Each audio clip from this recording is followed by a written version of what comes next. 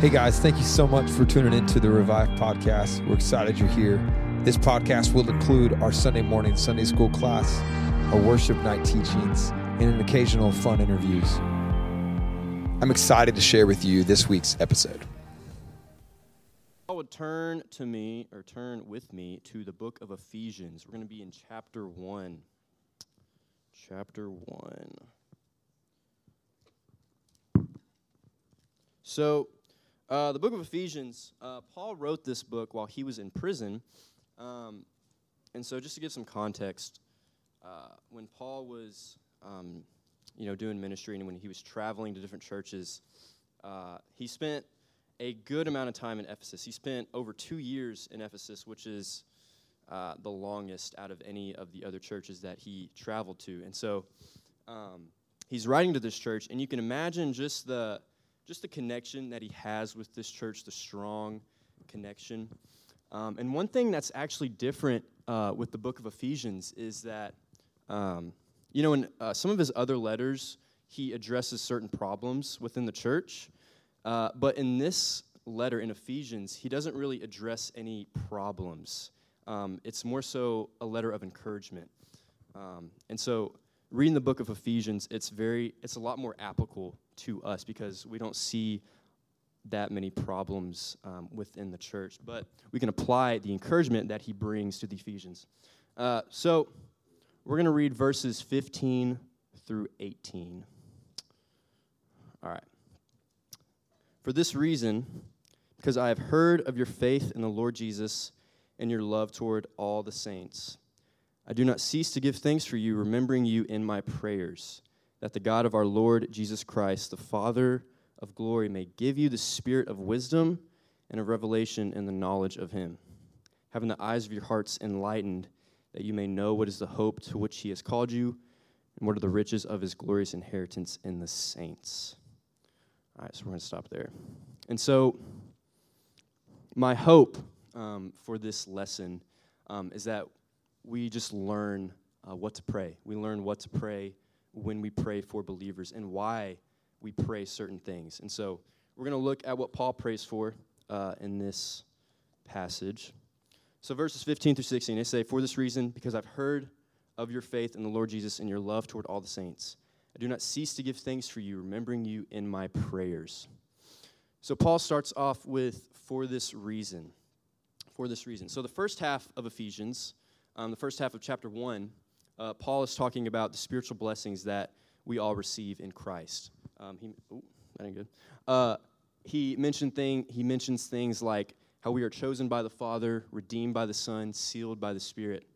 And so for this reason, Paul is thankful that the Ephesians get to take part in this because he's heard of their faith and their love, and he can't do anything else but thank God. And so this makes me ask, why do we thank God? Like, what is the purpose of thanking God for things? There's a long, long time ago, ages ago, when I was a sophomore in high school. And I was back in my prime, as Jeremiah would say. And so I took this geometry class. And I love math. I love numbers. And, in math, you have your problem and your solution, right? And to find the solution, you have a formula, right? And so you don't really know how the formula works. You just know it works, right? You just do it. You don't really ask why. You just know it works. And so in geometry, they introduced this dumb concept called theory, okay? And if you know what theory is, you know how much it sucks. I see you nodding your head, Walker.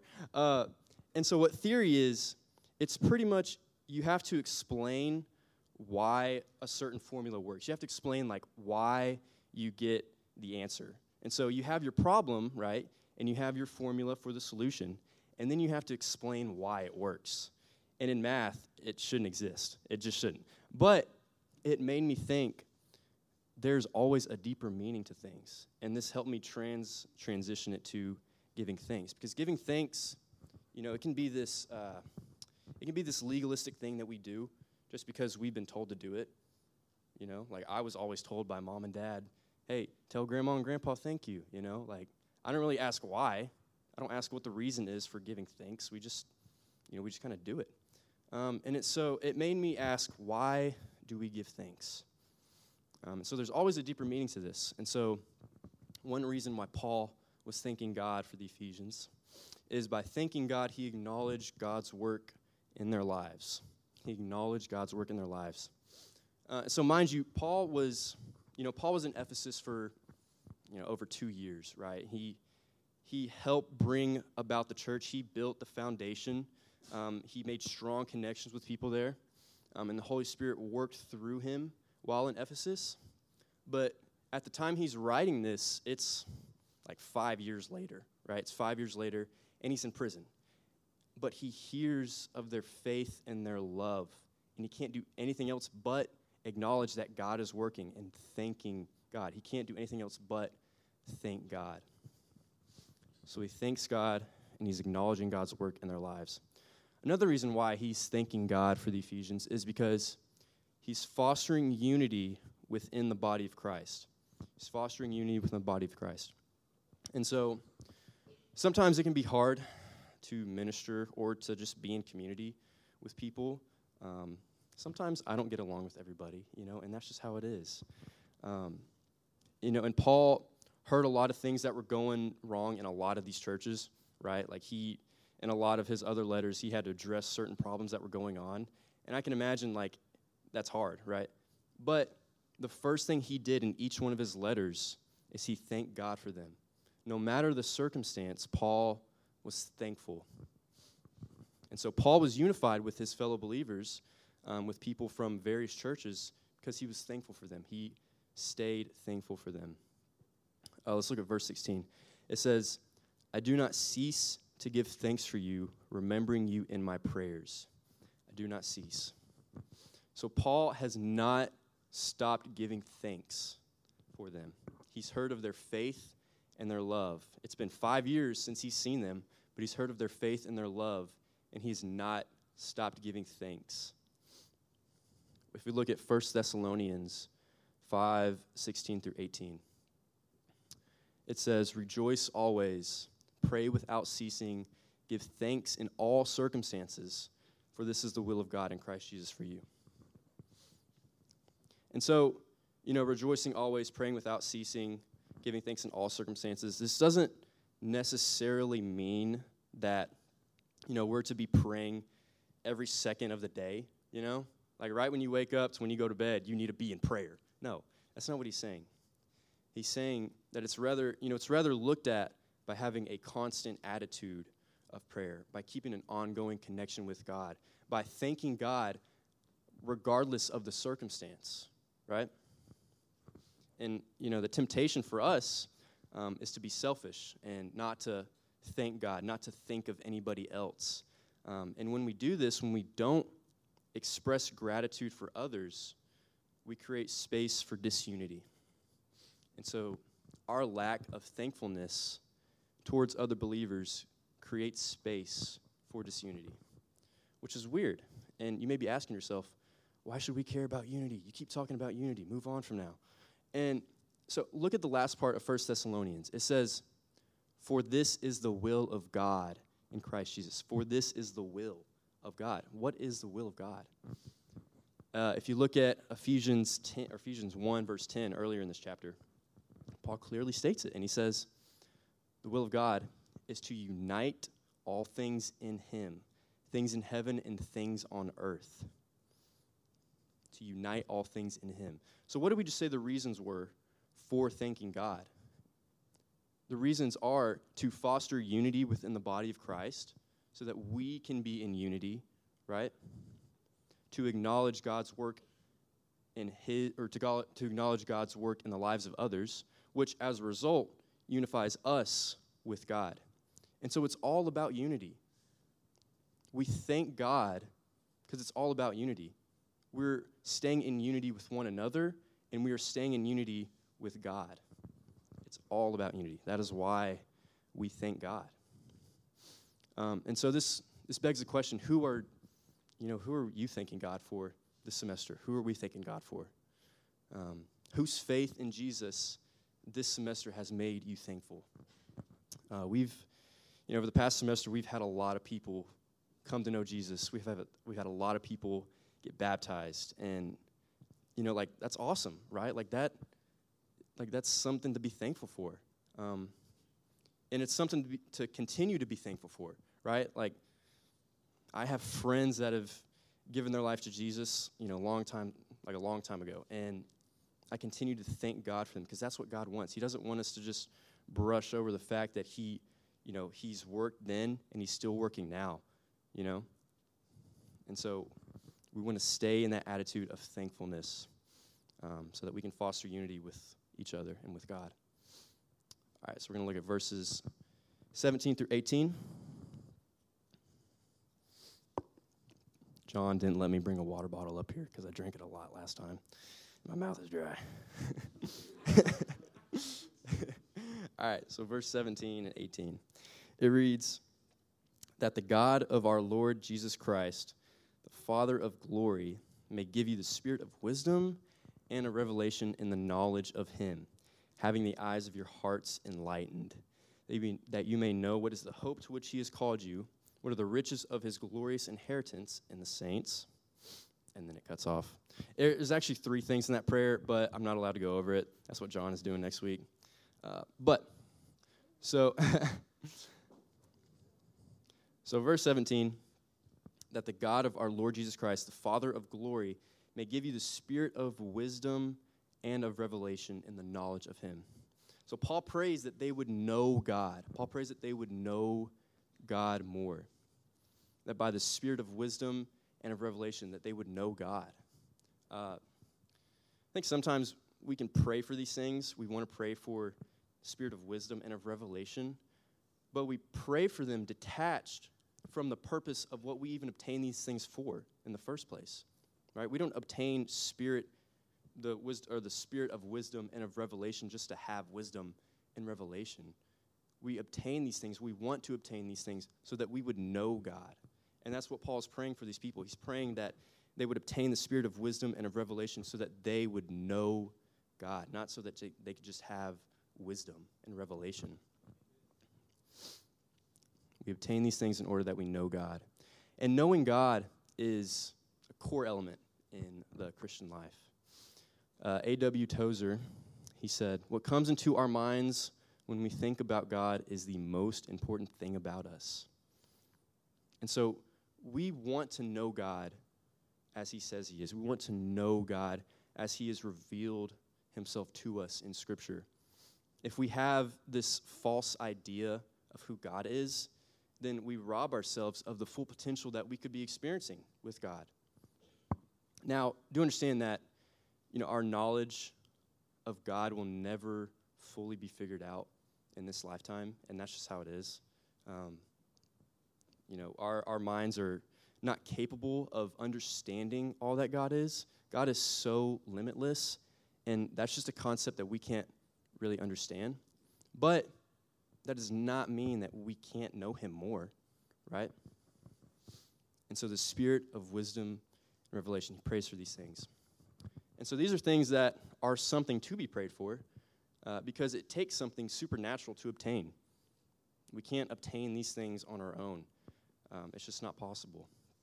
And so if we look at 1 Corinthians 2, 9 through 12, Paul clearly states this. He says, in the first part, he's quoting Isaiah. He says, But as it is written, what no eye has seen, no ear heard, nor the heart of man imagined, what God has prepared for those who love Him. These things God has revealed to us through the Spirit. For the Spirit searches everything, even the depths of God. For who knows a person's thoughts except the spirit of that person which is in him? So also, no one comprehends the thoughts of God except the Spirit of God.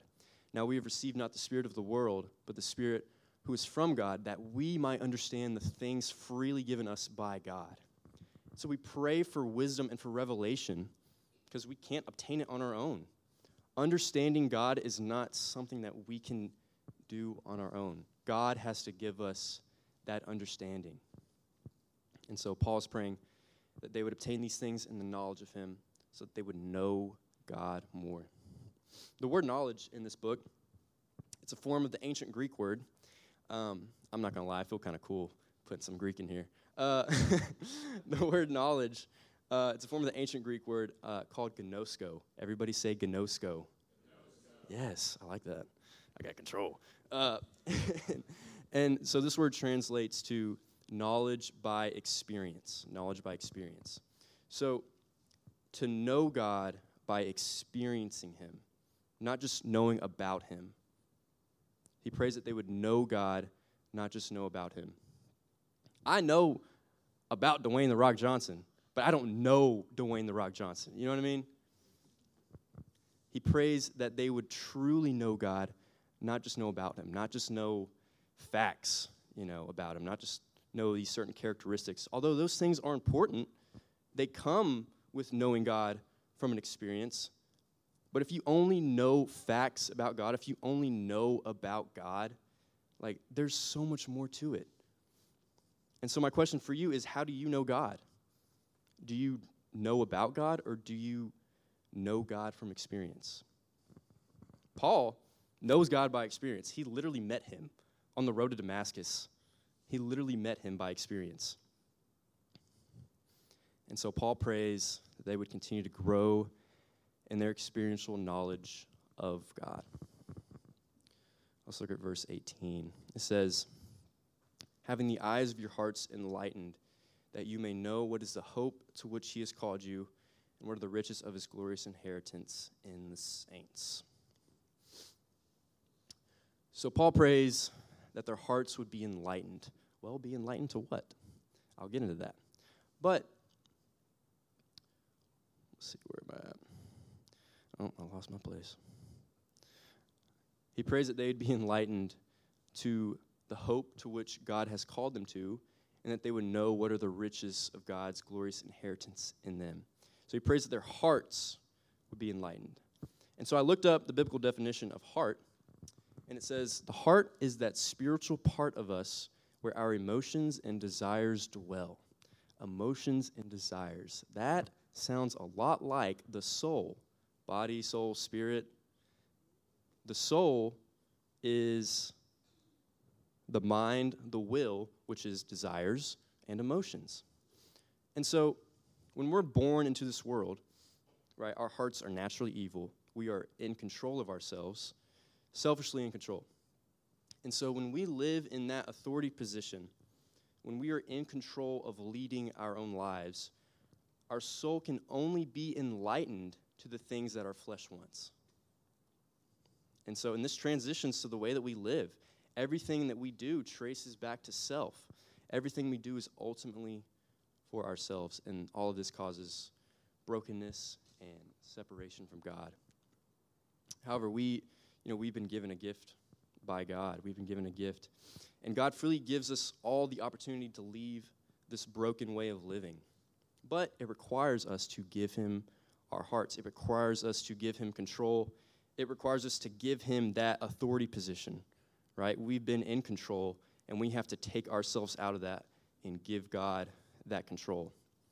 And so by giving God the authority in our lives, by placing him in that authority position, he begins to transform us. And he transforms us by giving us wisdom, revelation, and the knowledge of him, by enlightening us to his hope and the glorious inheritance that he has in his saints. And so Paul prays that they would know these things. He prays that they would know the hope to which he has called us all to, and the riches of God's glorious inheritance in the saints. How special is it to know that we are God's inheritance? That we are God's inheritance. Usually you hear them flipped. You hear, we've received an inheritance in God, which that's completely true. But Paul is saying something different. He says that we are God's inheritance. Let's look at 1 Peter chapter 2, verse 9. And it says, but you are a chosen race, a royal priesthood, a holy nation, a people for his own possession, that you may proclaim the excellencies of him who called you out of darkness into his marvelous light. So Paul prays that they would understand that we are chosen. God has chosen us.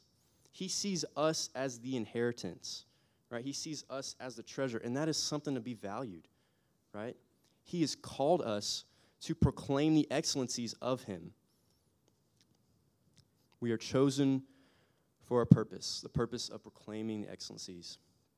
And so do you understand how valued you are in God's eyes? How God literally sees us as the treasure, which is, it's crazy because we are broken, we are messed up. And Paul was praying that the saints in Ephesus, that they would know this, that they are chosen by God, that they would be motivated by this, encouraged by this, so that they would proclaim the excellencies of God. Do you know how valued you are in God's eyes? And so Paul prays that they would be enlightened by these things. In all of this, Paul prays all these things in order that they know God. It all goes back to knowing God. That they would understand these things of God, and as a result, know him better. It's all about knowing God. The hope to which he's called us to, and how valued we are in God's eyes. It's all about knowing God. And so, as I close out, the question for you is, who are we praying for? Who are you praying for? It's easy to just look at this prayer of Paul and just copy what he's saying. Just say, all right, God, I pray that Collier would receive the spirit of wisdom and revelation and the knowledge of you. Amen. And we don't want to just copy the words. We want to understand why Paul is praying for these things, why we want to obtain the spirit of wisdom and revelation so that we would know God, why we want to know the hope of our calling, why we want to know how valued we are. So who are we praying for? Who are you praying for? So in summary, there's 3 things that Paul prayed for and that we can take away. So first, we thank God for what he's doing in the lives of fellow believers, in the lives of our friends. We thank God. Always give thanks. Number 2, that they would continue to grow in their experiential knowledge of God, that they would truly know God and not just know about him, that they would experience God and not just know facts. And then the last one is that they would be enlightened to the fact that we are God's chosen people, and he has chosen us to proclaim the excellencies of him. He has chosen us. He sees us as the treasure. And so Paul prays that they would know all of these things. And so, who are we praying for? Who are we praying for? I'm going to close this out in prayer. God, I thank you just for who you are, Lord. I thank you for choosing us. Lord, before the foundations of the earth, you chose us. And I thank you for that. I pray that we would not brush over that truth, but God, that we would let that encourage us and motivate us, God. God, I thank you just for fellow believers and friends that we have, Lord, and I just pray that we would continue to be thankful for these people, that we would not brush over what you're doing here and what you will be doing in the lives of each other. God, we love you. We pray for finals this week. Pray that you would help us study hard and retain information. We love you. In Jesus' name we pray. Amen.